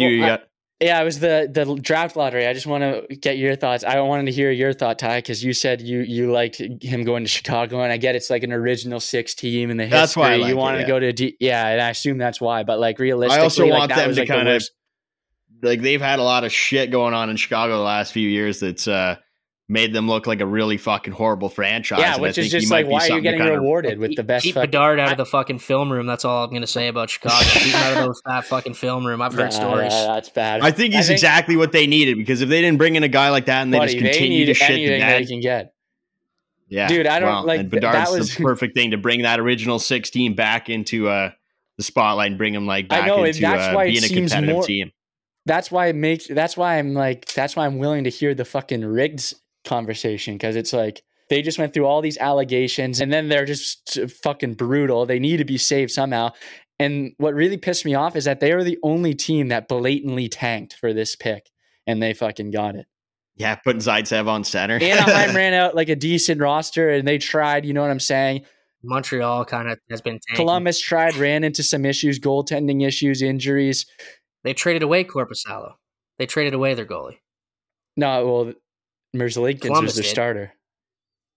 Yeah, well, obviously, no, but I'm saying before the season even started, Chicago had traded Kirby Doc. They traded fucking... Chicago's the worst organization. They're up there with Arizona. Fucking garbage organization. They were trying to get rid of Kane. People. Couldn't make Kane happen until the deadline, and then Taves was injured all year, and then they didn't want to bring him back. And then I wish Kane stayed now that they have Bedard. Imagine those guys playing together. What a mentor that would be. He could go back. He's a free agent. True. I don't know. Maybe. It just fucking sucked to me. And then when watching the lottery, did you guys see the like Kevin Weeks thing when he was like commentating, and then he said when it was going to commercial break, dude, I was like, what the fuck did you just say? Columbus got like third or whatever. Yeah, they show the fourth pick, and then Kevin Weeks is like, now with Columbus moving down to third place, it's between Chicago and Anaheim for the first overall pick as he heads to commercial break, and they haven't even revealed the third overall pick yet. You could also say though, if it's rigged, like it was rigged when the Leafs got fucking Matthews too. Like we tanked all year, we put the worst fucking, and we're the mecca of hockey, and Matthews is there, and it's like, yeah, we got Matthews. Like, I don't think it's rigged either, but like I just feel think like someone would have found out already. There I think Montreal makes more money for the league than Chicago. Why wouldn't they? One time they did the draft lottery with fucking bingo balls in the machine where they were flying around, and one popped up. Like, I guess they could have rigged it and put magnets in it or something, but like, I don't know. That seemed pretty fair to me. I fucking hate the draft lottery. I hate when we were in it all those years. It's like, I hate that I'm excited to fucking hope to get the first overall pick. Like, we're just garbage. Like, we suck. Oilers I don't want to got be it like excited 4 for years this. in a row. Remember that? When Oilers got like the Russian guy. What was his name? Yakupov and Hall. Yakupov, yeah. And fucking what a boss that was guy up was. there. They were trying to give Edmonton Gretzky again for like 5 years, and then they finally worked, eh? Yeah, literally. And then the Leafs are fucking dog shit for too long, and they're like, "Oh, we got to give these guys fucking Matthews. He looks pretty good." And now it's like, oh, Chicago has these shit. We need Chicago to be good again because they're a big hockey market, and that's how it works in the standings. Though they're all the bottom teams in the league, right? Like nobody wants to go to Chicago because right. they're so bad, and so we need to give them Bedard so people want to go there again. Fucking, if I'm Bedard, I'm Lindrosen. I'm fucking Lindrosen if I'm to be honest, dude. Honestly, I am, dude. I don't know if you can anymore. Like, it's a fucking tough thing to do. I don't know if you can either. It's not a good way to start your career. People are like, this guy's cancer. But like, I would give a fuck. He's already said in interviews and stuff. We talked about this in the pod before, where he's like, "I'm happy to go anywhere." He wouldn't like we already talked about this. He might have cared in the back of his head and to his buddies and saying shit, but I can't see him going out there and turning any team down. Yeah. I wish he does. I hope he does. They just show him and they call his name and he's just sitting in his chair still and it just does. That would be hilarious. They deserve it too. They would deserve it too after all the shit they were covering up and stuff. They do deserve it. Honestly, but, it's the worst thing ever, dude. Couldn't believe it. I was fucking pissed. I knew it was going to happen too. Anaheim would have been cool. Although I think so too. Him and Zegras on a line together. Jeez. Yeah, Columbus with like Line and Goudreau. Oh, but the cannon would have never stopped. Line doesn't impress me anymore. Really. Doesn't do. Yeah, he's a shooter. He's just a shooter. He's just a guy out there. And then Goudreau, I don't know. He's good, but fuck. He went to Columbus. We'll move on here. Keep going. We talked a lot about hockey, and I got a bit on UFC here, and I can make this real quick too, because I know we got time ticking away on us here. But when it comes to UFC, I know we got a couple of fight nights before UFC 289 in Vancouver, but nothing too crazy coming up that really piqued my interest. So I don't think I'll talk about that too much today. I'll still put my picks out on Saturday for the whole card. But I thought today we could just take a look at UFC 289, kind of make some predictions, and then we'll do a deep dive when we get closer to this in a couple of weeks. And I'll make this quick. So I'll just go over the main card, give you picks. And as it stands right now, opening that main card, we got Marc-Andre Barriault versus Eric Anders. And I'm biased, so I'm going with the Canadian in that one. After that, we got Nate Landor versus Dan Ige. As much as I don't like Nate on the mic there, he's a great fighter, so I'm going with him. After that, Mike Malott. We love this guy. Of course, I'm going with Mike Malott. He's fighting Fugit. I don't know how to pronounce his name. It looks like it says Fugit. His last name looks like it says Fugit. That's definitely not how you pronounce. Betting the But he's farm on him a lot. Farm on that one. And then the main event. Actually, this is a co-main. Charles Oliveira and Beneil Dariush. Going to be a derby. Got Oliveira, though, in that one, winning by finish. And I think it's going to be by submission, just because I don't think Dariush is a guy you want to stand and bang with. So I think Oliveira takes it to the ground, gets a choke or something like that. Maybe an arm bar, something along those lines. And then main event, Nunes versus Aldana. I got to go with Nunes for that one. She's the bantamweight, women's bantamweight GOAT. And I've only bet against her once. It ended up paying off for me. But I think this time Nunes is going to show why she's the GOAT. Any predictions from you guys on UFC 289 in Vancouver? I don't have any, but I do want to ask you a question about a signing that happened, I think, today in MMA world, if you're willing to move on from UFC. Because it's kind of UFC. Ngannou? Is this the Ngannou news? This is, and the only thing that I want to ask is, like, so he was asking for X amount and, like, ownership in fucking company and whatever else, and he signed today, and they said that his debut isn't expected until 2024. He fought in January of 2022 and March of 2021. So if you're talking, by the time he steps in the octagon in 2024, he's had, 2 fights in the last fucking 4 or 5 years. Like, is he not going to be irrelevant by then, kind of, especially in PFL? Like, I don't know how good PFL is, so you're going to have to explain and break down this fucking signing. Oh, well, when it comes to PFL, I don't follow it a ton. I know Jake Paul signed over there too. Like, they're making moves to bring people in. I watched the ONE Championship even more than I watched PFL, though. So I don't know what I think, why he went with this move is because they gave him everything he wanted. He probably went to every fucking MMA organization. And if they said no to anything he said, then he was like, okay, I'm going somewhere else. And these guys, they gave him a contract here. The deal includes 7 figures plus per fight, pay-per-view bonuses on top of that. He can box or he can do MMA. He's also going to be the chairman of PFL Africa. So they're going to work on probably getting events down there. And he's going to be like the main guy organizing that shit. And his opponents get $2 million guaranteed per fight. So this guy, he can fight one more time in his life, and he's set for his entire life, and his family's set for their entire life. So, I mean, he already was too. They said he was the highest paid UFC guy at some point there, right? Like, and he could have went and boxed like Tyson Fury, and I think made a shit ton of money too. Like, I think they said he's still going to possibly do that. I think maybe the deciding factor was like getting on the chair there for PFL Africa and all that. Like, I think he wants to change fighter pay for all future fighters and stuff. Like, he's going to really kind of be in the I don't even know, like the discussions when it comes to fighter pay and all that. And I don't know what his goal even is here. Like, it seems like he doesn't even care about the fighting as much, like he's not fighting for years. He just wants to get paid, and he wants to make sure other fighters get paid too or something like that. But what I wish happened was he went to bare knuckle boxing or something like that. Cause I was watching BKFC a couple weekends ago. I don't know if you tuned in for that at all, but they had Mike Perry and Luke Rockhold fighting. Yep. What a derby that was. Fucking, what was his Rockhold's fucking teeth are all chipped out of his mouth, and he's fucking all beat up. He basically gave up in that fight because his teeth were fucking falling out of his head. And then after that fight, Mike Rockhold's a bitch. Well, yeah, I'm surprised he even fucking didn't get knocked out, because his chin I thought was gone, but he was eating shots. He kind of just gave up from the teeth being knocked out and all that. Mike Perry's just a fucking animal in there. And then Conor McGregor's in the crowd, calls Conor McGregor into the squared circle, and they're doing a face-off. And I think that might be the first time McGregor's been in the squared circle, but I think I have a feeling that won't be his last. I wouldn't be surprised if Chandler kicks his ass or something and he goes looking for a BKFC fight or something like that, or a big pay-per-view boxing match or something like that. And I think BKFC could be where he goes. Maybe against Diaz. Maybe the final trilogy of the Diaz fight will be at BKFC. I wouldn't be shocked. Actually, no, it'd be UFC for sure for that. But I really am excited to see the future of BKFC. And it'd be interesting what happens with Ngannou too, but we got to wait fucking 3 years for that, or a couple of years, or whatever the fuck you said there. Stu, you have something to say? Yeah, I know you've been watching, you've been on the BKFC way for a long time now. And I always thought when you were like gassing it up that it was just like a little bit like amateur. Like, it was a lot of guys that are just like, it almost seemed like some like rough and rowdy shit, but like not, but a little bit more serious, but like it was still like a little bit like amateur to me. But now, like, I look at, I don't know much about Rockhold, but everything I've heard about him, he's a bit of a fucking loser. Yep. Fucking right.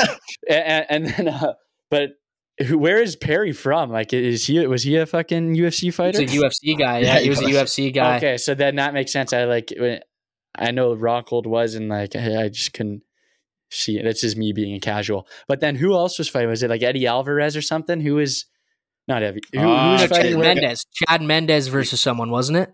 Who was? Who looked in the corner? He was like, who the fuck is that guy?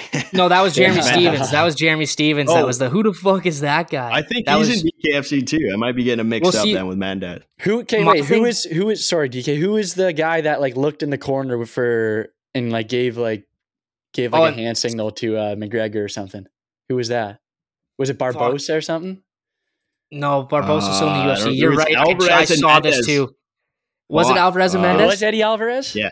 Oh, okay. Yeah, so that's right. So yeah, they got some fucking like serious fucking guys in there now. So now I'm like, fuck, like I think for me it was just like the fucking thought of just fighting open hand just seems so like bar fight shit to me that it's like I can't take it serious. But now like I love it though. A lot of dogs out there that are just willing to fucking put their life on the line. It's like violence, dude. I can't believe it, dude. I can't believe it. Risking their fucking lives. Like how do they got like fucking medical teams on fucking standby? Like what? They have to. There was a guy that died in BKFC, dude. He got knocked out. Obviously, dude. Probably. He dropped and that won't be the last time. That won't be the last time, man. You gotta have a fucking tough stomach to watch a whole BKFC card. Like I've watched a couple fights, and it's like, this is fucked up. Like this feels illegal to watch. Like that guy's face is sideways. Like this is no good. Like I watched this really fucked up. It's on YouTube. I don't think they put all of it out there because it wouldn't be allowed. But it's called King of the Streets, and anything's legal. Eye gouges, head kicks when the opponent's down. Fucking anything you want, you're allowed to do it. Can't lie, pass on that. It's absurd. You think BKFC is that's bad? Like some fucking that's like some fucking tribal shit. That's some like dude, they're fighting in like a parking garage. Like the ground is concrete. So these guys get knocked out, smoke their head off the ground, and it's the old Kimbo Slice thing, eh? The old Kimbo Slice, Jorge Masvidal, where they came up. Yeah. BKFC is like fucking light work compared to that shit. But BKFC, you're right. It's violent. There's another card this Friday, I believe. Is it the 19th this Friday? Yeah, I think it is. What about Diaz Paul? Forward to that one. Diaz Paul, that's a good point. Anything changed from last time we talked? I think we had a heated debate about Diaz Paul or something last time about pay-per-view buys or some shit. But I mean, like they had a press conference. That's the only reason why I'm asking. I don't know if you guys saw it or watch highlights or whatever. I haven't been following it. The only thing I saw was Diaz choked out the lookalike of Logan Paul. Do you see that? Yeah, what was that? Choked him out in like a bar fight or like outside on the street, outside a bar, and fucking, I don't know. I think Diaz got charged for that and shit. But Stu, you said you did watch some of the highlights of the press conference, and if you did, answer me this: Diaz is just walking CTE. That guy can barely talk. He stutters. He mumbles. He's just walking CTE. Yeah, true. That is true. I don't think it's CTE. I think he was just stupid to begin with. Like he was a bit of an airhead to begin with, to be honest. But like, yeah, man. And he's talking to McGregor in that interview, and he mentions like a gazelle. Or yeah, McGregor he's like, mentions we're in America. We're American. Yeah, that was funny. He was always like, kind of that way. He almost like for me, like I know people love him, but like for me, I just can't like take it. Like, dude, like. He can't, like, for me, it's impossible for him to ever win, like, a press conference or a debate of some sort. Oh, no, like, I think he's always on the losing end, and I can't, like, it's almost embarrassing to watch sometimes. Oh, yeah. And there's no, like, they talked about, I was going to say he does, like, he's not afraid to throw down, but he was on, like, Ariel Helwani one year, and they were like, he's had 2 years with, like, a speech coach trying to help him, and he's on there, and he still sounds the exact same. It was like, hey, save your money, brother. Like, this is a lost cause. Like, you can't fucking speak, man. Like, nobody can understand you. Relax. I know. It's almost like not even worth fucking like showing up to the press conference for that guy. Like that gazelle thing. It wasn't just that. Like McGregor actually fucking like dummied this guy before the fight even happened. Like it was just like fucking. I know, but then Nate dropped. It's impossible. Classic, even if I'm you not think surprised. Like. Fair. Like he beat him, and then like you said, like McGregor walked everyone. Like Floyd Mayweather, like he walked him. Like I remember, at like least in Floyd's that press like not conference, like at least Floyd's like not like fucking like he can't autistic. Even read. Yeah, he can't even read, dude. Floyd can't even read. Yeah, McGregor's trying to wear a backpack, and he's like, "Why you got a fucking school bag?" You got a school bag. Yeah. But at least he can talk. Great. Though. At least he can talk, and he doesn't sound like he's in like locally developed like fucking or like Grade worse 4. than that, actually worse. Yeah, he than reads that, at a way worse grade than 3 level. Yeah, Nate Yeah, you know Diaz what I mean? talks at a grade 3 level. Yeah, Fuck, I just said like 4 things that probably get canceled here, but that's okay. I agree with all of them.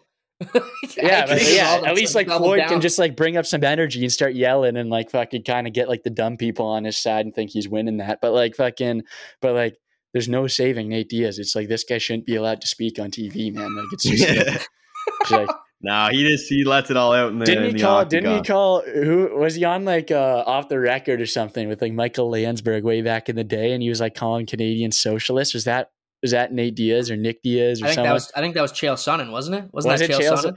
Yeah. Somebody's like, "This is America, motherfucker." What the fuck? He's like, it was like kind of fucking jokes, but like also just Heard like, Joe Rogan talk about that. I'm not too sure about either of the other guys there though. Yeah, I love it when Americans talk like they fucking know about Canada, like they learned anything about us ever. And then they're just like, here's my opinion on Canada. It's like, shut the fuck up. Like, God damn it.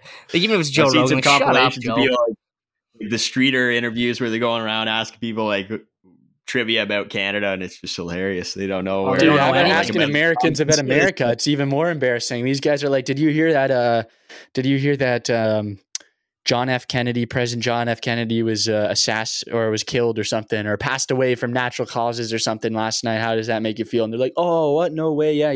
And they're like, what do you think of him? And he's like, oh, he's a great guy and shit like that. They don't know anything, dude. It's crazy. Or like the one 100% guy, shooter. There's this one guy that's like walks around with like gold coins and shit, like real like ounce gold coins, and then he'll be like, you can have this or the $10 and shit. It's just people that are just like stupid or something. Or I'll just offer and be like, nah, I don't want, I'm good. I'll just take the $10. They must just pick the worst neighborhoods to go for that. Like, let's go to a really fucking. Nah, they're on like he's in like nice neighborhoods. He's like on beaches. He's in like LA and shit. Anyways, fucking that's just so off topic. What's next? Well, we can move on to our next topic was a couple ones we can quick fire here. It was NBA and then MLB, and I haven't really been following NBA playoffs, but I know you guys tune in from time to time. I tune in time to time, but like I haven't really been following. I had the Nuggets are who I want to win right from the start, and they look pretty solid. So Celtics. We like the Celtics. Nuggets. Why do we like the Celtics? These are the balls. There you go. The reason why we like the Celtics. Fucking right. That's about as far as I know about basketball, man. That's about as far as I'm willing to take it for basketball. I wanted to ask you guys, did you see the Ja Morant thing? Oh, guys are fucking. We had an absolute rant about this, and like absolutely, we just cooked them. I don't know if you were there for that one, Ty. That might have been just me and you, DK, and we were just going crazy on Ja Morant when it happened. Like it felt like fucking a month and a half or 2 months ago. He was getting suspended and shit. There was like there was like a story of him like flashing a gun on a 16-year-old at like a fucking LA Fitness drop-in or something. And then he was on a strip club like waving a gun and shit. And then there's just clips of him like trying to be a gangster way too hard. And then he got suspended, made like a statement like I'm going to be better or whatever. And then fucking literally yesterday or Saturday or whatever, he was on Instagram Live with some dude in the car. He flashed it.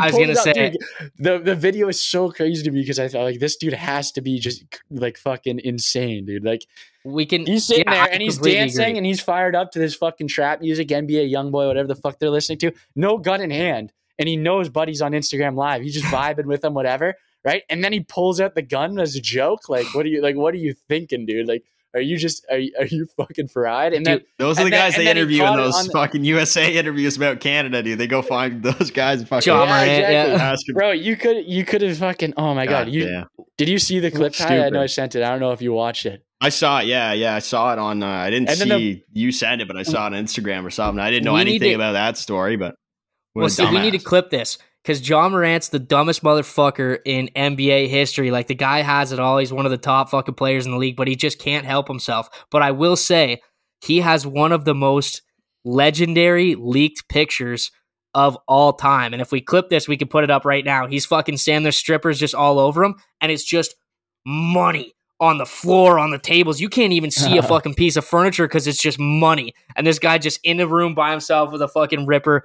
Kind of a legendary picture, but an absolute idiot that just keeps pulling out guns on fucking Instagram Live for no reason. Like, it's just just brain dead Morant, but also, like I said, kind of a legendary picture that should be his like Twitter, Instagram, everything profile picture. At this point, might as well. You're just fucking flaunting your guns and shit. Like, what can you lose by posting that? I mean, that's just Yeah, it is just weird. Like, it's just like, dude, you have like children fans and shit like that, and you're not that guy. We know you're not that guy. Like the way you grew up. You can't And fix then, stupid.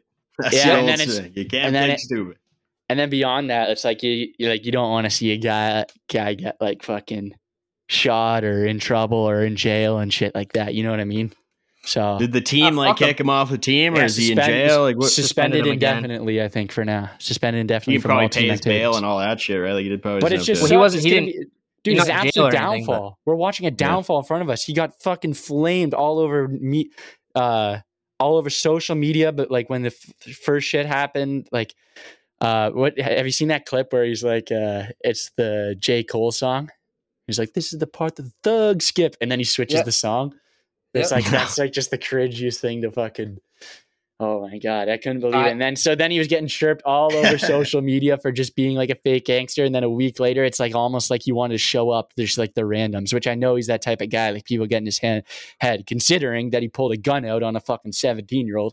But then he had his and then boy he get flashes a kicked gun.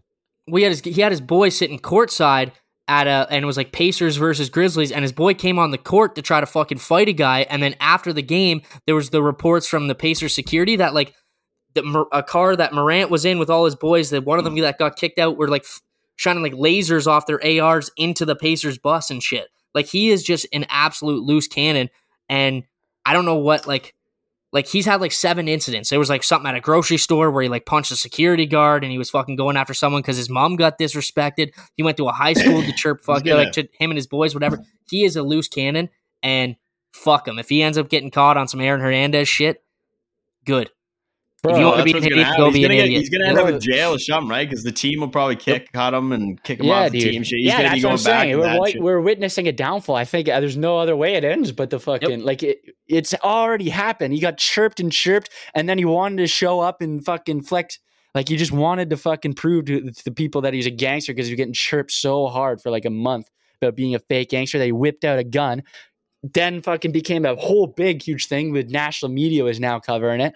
And then got suspended and everything. And then we thought it was better. We thought he learned his lesson. And then he does it again like 2 months later. Are you fucking insist?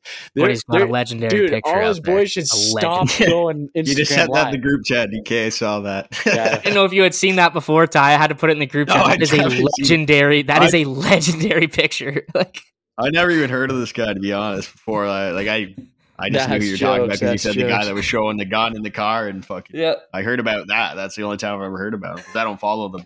I'm making that the picture of our.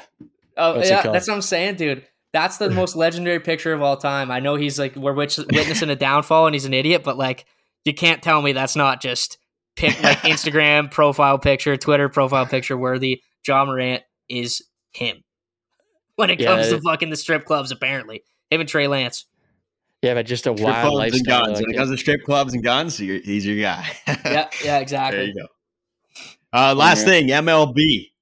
Did you guys have any thoughts on baseball? My Cards are kind of struggling, but they're kind of mention that. bringing it back now. Arenado 4 games in a row hitting homers. He's heating up, but I don't know. The Contreras trade and all that's looking a bit iffy. But what are your thoughts on, I guess, the Jays and that? That's probably what our listeners most want to hear about. Yeah, well, I want to bring up MLB for the Jays, obviously, but yeah, I want to say like, tough luck on the fucking Cards right now because that's a team they're turning it around, but they dug themselves a hole. What is it, Ty? Have you been watching games? Yeah, is it the pitching? I think they're playing right now. Actually, It's the pitching. Biggest thing is the pitching, and also I think they made a big trade to bring in the catcher Contreras, right? Yeah. And then they had Molina kind of taking care of all that work that Molina did. Like it probably. Yeah, but he was old. Didn't you retire? Yeah, he did. Yeah, he retired last year with Pujols. Yeah. But just filling his void is a big change for the team, and I think that it fucks with the pitching a bit too. So, and our pitching was kind of weak to begin with. We got a few decent starters, and a good closer. But other than that, I don't know. I mean, I just looked up Contreras, and it says he's about a league average hitter so far this season. So that shouldn't be like too concerning. How is he? Is he bad behind the plate or something? I think it's more to do with his defense or something like that. Like they were fucking benching him and shit. Like they made him a DH and then put in the other catcher. Like, and they were paying him a lot of money. I'm pretty sure they signed him to like a 5-year deal or something like that. So he's kind of in the hot seat, but I don't think you can blame it all on him. No, a lot of the fans have been doing that though. a lot of their pitching staff is like, is hurting in St. Louis. Well, right I think now, the coaches and stuff, they don't know how to like direct the team because Molina was taking care of all that stuff. Like, correct me if I'm wrong, but like because I never played baseball. I don't know he's much about calling the baseball. Got games into a kind of couple thing. years. Yeah, Molina was But when great it at comes to calling the games, and yeah, like when pitching, doesn't the catcher kind of recommend pitches to the pitcher and shit like that? Like, Yeah, for the most is that part. what Yeah. he's doing back there? yeah, It used to When be he's more so smashing that like way. Yeah. fingers down and shit, isn't that what he's doing? Like Molina was at least Well, from now what it's I've all heard. electronic, so people Amazing. stop stealing signs. It's a pitch comm in their ear and shit. So Oh. the catcher just hits a button and shit. But you'll see that happen. But fucking maybe Molina, like just being an old head, probably maybe he held the fucking he was fingers still like up called until the games end. and shit. Yep. But yeah, a lot. Yeah, for the most part, you don't even have time to like shake pitches off sometimes. So a lot of guys now are just calling their own games, and especially Bassett, like in the Jays, who throws like 8 different pitches. He just calls his own games, and that's a good segue. We hope the Cardinals turn it around because that's a fun team to watch. But how about the Jays? And how about that Bassett start? Okay, so I'm gonna hit on the Blue Jays pitching staff, and you can hit on their batters. It's crazy to me that if you look at the wins for pitchers, like Barrios has 3, Kikuchi has 5, Bassett has 5, and then if you look at the losses, like Manoah's got 4, Gosman's got 3. Like, you know what I'm saying? Like Kikuchi, Barrios, Bassett leading the team in wins, and even like ERA, like Gosman's looked good, Bassett's looked all right, Barrios has looked okay, but Manoah's really struggled, man. Like people have just seemed to figure him out. The bullpen in my mind is still a little bit shaky. Outside of Jordan Romano, I never had liked the bullpen. The pitching staff I do think is going to get it like back together, but also in my opinion, when I look at the fucking stats across the league, this is almost like the most I've seen guys hitting like 340, 350. Like guys are fucking ripping the cover off the baseball right now, and I don't know if it's still early though. It is still early, but you get what I mean. Like Pete Alonso has like 15 homers already. Like he's on pace for like 70. Like I just feel like maybe one of those like balls are juiced seasons kind of thing where a lot of guys are hitting like 350, 340 the first month and a half of the season. But I don't know. I like where the Jays are at. They're 24-17. The Rays are going to win 100 games, like we said, Stu. Like they just fucking year in, year out, they win 100 games and they fucking go home, and that's that, and they make the playoffs. But the Blue Jays are still going to make the playoffs. They're going to be a good team. They're just going to need to do a lot to bolster that bullpen at the deadline, in my opinion. Yeah, you know what, the bullpen. The biggest concern for me right now is Manoah for sure. Like to be honest, I don't know if they make the playoffs if Manoah doesn't figure it out. And there's nothing they can really do. Like they can't like they don't have another guy to replace his starts. They can't send like it was the guy that was supposed to be your main guy. You can't just like send him down or do any shit. Like he's the only thing they can really do. The only option they have really is to fucking throw him out there every 5 days and hope the hell he fucking figures it out, right? They do have a deep staff though. Like if Gosman's doing it and Bassett's dealing and Kikuchi's doing what he's doing and Barrios is all right, then like you have to throw Manoah out there every 5th day. But I completely get what you're saying. Like Manoah has to be your game 1 playoff they don't starter. have anyone below that is what I'm saying. Like who are you going to throw Mitch White out there? Like Hyunjin Ryu is apparently making a comeback as well, coming off of the Tommy John. Way too late. Like it's not going to save anything by that. Like Nate If Pearson's Manoah in the hasn't bullpen, figured it out by August, we're in a bad spot. That's Barrios last year. Yeah, I agree. Couldn't agree more. But it's not like it is like Barrios, but it's like Manoah has been significantly like he's lost the game in the first like 3 innings in every single one of his starts. That was Barrios last year, right? And Barrios was supposed to be the guy. He was the day 1 starter last year. Well, at least Barrios, like half of his starts were like serviceable, and then a couple other were pretty brutal. Like Manoah has only been decent in 1 game. Yep. Gausman, I think is fucking obviously I was like super high on Gausman. Aside from that one fucking disastrous start in Boston, he's been pretty fucking elite. Yep. So Gausman doesn't concern me. He's pitching tonight. It's a 3-3 game. I haven't been watching it because we were recording this. Bassett, other than the very first game where he got lit up right from the start by Ty's Cardinals there, and then the first inning of his second start, he's been pretty much lights out as far as I know. So, and he almost threw a 2-hitter, a complete game shutout his last start. So I'm excited. Bassett's that guy's a talent, and he's calling his own games. He doesn't have velocity. It's just mixing up. Nobody knows what he's going to throw because he has 8 pitches. That's a good signing. I like that signing from the Blue Jays, and he's fun to watch, and he's a really talented pitcher. Barrios kind of seems like he's figured out a little bit, kind of a little bit more consistency. You figure from last year, Kikuchi as well. Kikuchi giving up the long ball a lot. As always. Yeah, you just throw like, you know what I mean? Like, but other than that, like I feel like he's been pretty solid. Here's something with that pitching staff though. One step before you go off. Gosman has 75 strikeouts, right? The next closest, Barrios has 44, Bassett 41, Kikuchi 40, Alek Manoah 35. Like you can't have like and last year Manoah was sick because he was striking a lot of guys out, right? He's overpowering guys. He was just tossing that fastball. He was never a huge strikeout guy, but like he was getting swings. Yeah, he was getting a Cy Young last year. Wasn't he nominated for a Cy Young or something? He's always been a pitch to contact. Yeah, he wasn't a strikeout guy. Like the line was always sitting at like 5.5 or 6.5. Like it wasn't like I was. Wait, he was always a strikeout per inning. And what I'm saying is that he's not now. Like he's got in his career. He was 342 and 353, like 342 strikeouts at 353 innings. But the reason why is because he's pitched 45, only has 35 this year. So he was usually, if he pitched 180, he had 180 strikeouts. He ain't even on pace for that. He's like on pace for like 130. And like that's what I'm saying. Like it's not even the strikeouts. Like it's just the strikeouts are kind of a byproduct of like everything else not working. Though is what I'm saying. Like it's not like his velocity's been down. Yep. Velocity's been down. The slider's non-competitive. Always it's out of the zone, out of the hand. He's not located. He's throwing like a lot of change-ups, like in weird spots. He can't get out of the fifth inning. The other day he threw the second season, second full season. He threw those Canadian winters. He packed it on. Now he can't fucking throw anymore. He came in fucking chunky. He came in fat this year. We called him out for that when he was getting fucking. Like he was sitting there and he's taking up fucking four seats on a couch. It was like, dude, you're got to pitch opening day, buddy. Get on the treadmill. He's a big dude, isn't he? Like 6'6" or something. I think there's a picture of him beside a couple of Leafs players. He was just towering over these guys. Yeah, he's a bit of a mammoth. But yeah, so Manoah has to figure it out one way or another if this team's gonna fucking thrive. Looking at the bullpen. I don't mind the bullpen right now. It is what it is. Like obviously it's going to get better. There's going to be some pieces added at before the deadline as the playoffs approach. So I'm not too worried about it now. Swanson has been really good. I like Swanson. I know, and Swanson was a guy that was very vulnerable to being a fan, hated by fans. I'll say because that was the piece we traded Teoscar Hernandez, fan favorite for. 30 home runs, he was a big guy for us. He was one of our core players. And then we traded him and for Eric Swanson, and a lot of the fans were just ready. I think eager to for something to complain and roast the fucking front office for.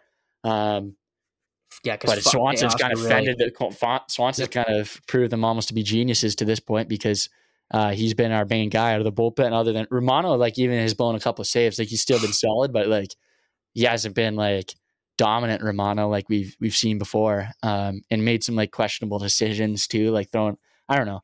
It is what it is. But Swanson I really like. That's a guy that's going to be a high leverage guy no matter what, even if we bring in some big names at the deadline. Bullpen I'm not worried about. There's a few things I want to touch on in the lineup that we had, like, because I know we had predictions. Brandon Belt is not going to hit 30 home runs. I think. No shit. I think I said 20. But Brandon Belt. I said that's wild. Yep. But he's turned it around. For a while there, it looked like this guy might be the worst player in the fucking league. But then all of a sudden, he's gotten a little hot. So it's good to see Brandon Belt turning around. But he's not going to have those power numbers like I thought he might if he plays every day. But yeah, hopefully he's Kiermaier's been a happy surprise. Kiermaier's been a happy surprise. I can't imagine he keeps it up for that long, but like keeps up the hitting the way it's been going. But yeah, he's been fucking fantastic. Whit Merrifield. Kiermaier also, Kiermaier was a guy that like a lot of people when they got, including I wrote him off. I didn't write him off because I knew he's a good defender and he's going to be. But I was like, he's aging. Maybe he's lost a little bit of speed or something. Coming off an ACL. Yep. Not at all, dude. And then it was just like there was so many like we needed an outfielder, right? Like Nimmo is on the board. Like a lot of people, and Kiermaier, it seems like the Jays front office is looking like geniuses with Swanson and Kiermaier. Varsho on the other hand, well, Varsho's been good, but you were really high on Varsho. I don't think he's hitting fucking. I don't know what you said, like 280 or something. He's not going to do that. It just seems like every time I watch Varsho, like when he's not hitting well, like for a stretch to start the season, he wasn't hitting well, and it just seemed like every at bat he found himself in an 0-2 count, like right off the jump. It seemed like, you know what I mean? So he is he's a big strikeout guy, right? Like if he ain't hitting, he's fucking striking out, which I will admit, like that's fucking tough, right? But at the same point, he's kind of turned it on here. He's got 6 homers, he's got 16 RBIs, he's got fucking 6 steals. Yeah. He's got 15 walks, and he's great in the field too. He's made some really good plays in the field. I agree with you. I was very high on Dalton Varsho. It's the average numbers that I don't think are going to hit where you suggested. But Whit Merrifield, I want to say that just if you're not going to point him out, Whit Merrifield, I think, has been one of the most happy, just like under the radar, like very, like he was good. I liked it when we got him, and the fact that we still had him for this year too, and I feel like he's playing really well. I really like what Whit Merrifield brings to the team, and obviously go ahead with anybody else. I just didn't know if you were going to mention him. Yeah, I was going to mention him. Yeah, Whitmer, and he's stolen like 10 bases already. A lot more speed in this lineup. A lot more speed. Yeah, but when Merrifield came last year, he wasn't really stealing bases like we thought he might be. And now all of a sudden, like he's got a fucking season, he's got spring training in him, and starting the year as a everyday guy. It's like now it seems like he's got more confidence. He's hitting well too. Whit Merrifield, I like a lot so far, and he seems like a legend too. Like he seems like a solid dude, and like off the field. And then, yeah, that's kind of like it. Like, obviously, Bo Bichette's doing his thing. He's one of the best fucking hitters in the league. Defense, still a lot to be desired there. Vladdy's doing his thing. If Vladdy can get the ball in the air a little more, like he'd be the best hitter in the league. Defense is really, I know he won a Gold Glove last year, but like defense even seems like it's even improved even some more. And he's hustling. Chapman's coming back down to earth. Kirk's struggling. Chapman's coming down back to earth, but I think like everyone expected that, and I think Chapman will still have an up season. Obviously, like it's hard to go wrong with the start he's had. But yeah, Kirk concerns me a little bit. Janie Jansen seems like he's now the everyday catcher, other than when Manoah starts, which might also change now because they haven't done. He's been pretty fucking brutal, so it seems like a switch up might be coming here. But yeah, Kirk concerns me a little bit. I think this roster is not playing up to their full potential that they have. And you didn't even mention George Springer. And George Springer's been like, if George Springer, his fucking main thing is his defense. If you at the end of the season, you're like, the best thing George Springer did for us this season is play good defense. George Springer did not have a good season. You know what I mean? So he's slacking. He's gonna find. He can't fucking. It seems like he can't hit a breaking ball. But if people figure, dude, if like this is what I'm saying, why my predictions were so high, because all these guys have done it, at least like shown signs that they can do it, or they've done it before. When I was making all these bold predictions, or not predictions, but it was like where I want to see them if I'm gonna be, if they're gonna exceed my expectations, and like it's just like a lot of guys are doing good things, but there's a lot of guys that like there's nobody that's been like average. You've either been like bad or pretty damn good. You know what I mean? Yeah, more or less. Yeah. Like I agree.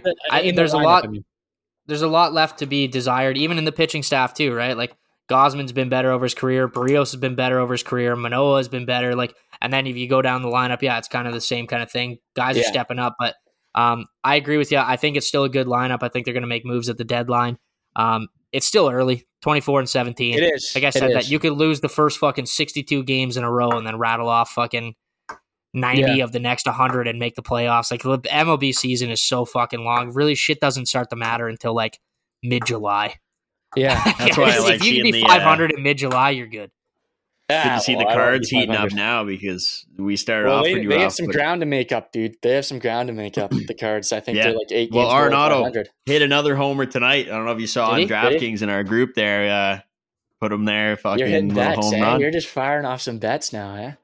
Oh, dude, I'm firing bets off all the time. But 5 games in a row now, he's hitting homers. Jersey? I got the Pujols one. That'll probably be the next one, though. Actually, Goldie. I love Goldie, too. Dude, he's a beauty. That's another, he's a beauty. Yeah. If I was to get another, it would probably be Goldie. But when I got Pujols, I was deciding between those ones, too. So I went with the Pujols. I had to. He's a legend, right? So yeah, St. Louis legend, too. Boys, I've been grinding MLB The Show. I know, like, we were talking about it the last time we met here. I've been absolutely fucking grinding. I actually just pulled a Paul Goldschmidt his live series card, and it's on the market going for like $150K. So I just made a whole shitload of stubs. Like, what am I going to do with a 90 Straight overall into gold? the packs. Straight into the packs with the stubs. Buddy, you should have seen my pack luck, dude. You should have, dude. Did you see that fucking those photos I sent to the chat, DK, like about a week ago?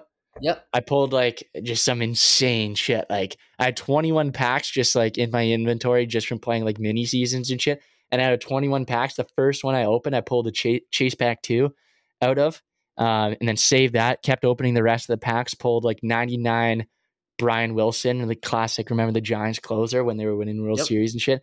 99 overall. Brian Wilson. And then I pulled an Acuna live series card. And then I was like, wow, that's fucking crazy. Imagine I get that Tatis card of this Chase Pack. I opened the Chase Pack 99 overall Fernando Tatis card, which just rakes. Maybe the best card in the game. So yeah, that was some crazy shit. I picked up a nice Evan Longoria, dude. I don't know shit about him, but his card looks nice. It was a home run series card. The guy hits bombs, dude. Every time I take him off the derby card. Yeah. Yeah, Evan Longoria. 97 overall or something. He was a J killer. I just remember him like back in the day when he played on the Rays. I think he was an absolute Blue Jay killer. He was. He was good he was good in the field too. Like he was a good he's a third good base. I think he's my third baseman. Yeah, man. He was an MVP guy, MVP Gold Glove kind of guy. Evan Longoria was sick. I get those packs, dude. I don't know any of these players because they're all like those ones are all the old players. I just fucking pick one out of my ass, I don't fucking know what I'm doing. Like, this guy his picture's cool. He's got some cool glasses on. I'll take that guy. Evan Longoria was like the slightly worse Arenado before Arenado. Oh, okay. So I feel like that's a decent comparison. Like just worse in every single category, but slightly. Like he was still an unreal player, but like like didn't have the fucking hitting numbers as Arenado he's still has. Playing too. I thought I looked up Longoria. He's like on the Diamondbacks. The league yeah, but he's old now. But like back in his prime, he was just like just a notch down. He was one of the best third basemen in the league for sure. But he was a notch. Yeah. He just reminds me of Arenado, like good all around, like good defense, good power. Good defense, good hitter. Just like one tier below. You know what I mean? Yeah. Oh yeah. Arenado's just damn good. Yeah. He had a cold start to the season, though. That's why I love seeing him heating up now. Five games in a row home runs. He sucked to start, but now he's buzzing. I think we covered all the bases here. No pun intended. Yeah, that was that one. Yeah, I knew this was going to go long. First one back. That was a great transition, though. People wouldn't pick up on that. We covered all the bases. That was a great transition. Attaboy Ty. Ty's on his A game. He's got his fastball today. Let's go. There it is. Well, with that said, I think that does it for another episode of Bucks on Nucks. Make sure to check us out on Instagram, Twitter, and TikTok. And if you like the pod, drop a 5-star review down for it. Also, don't forget, if you can't be cool, be careful. If you can't be good, be good at it.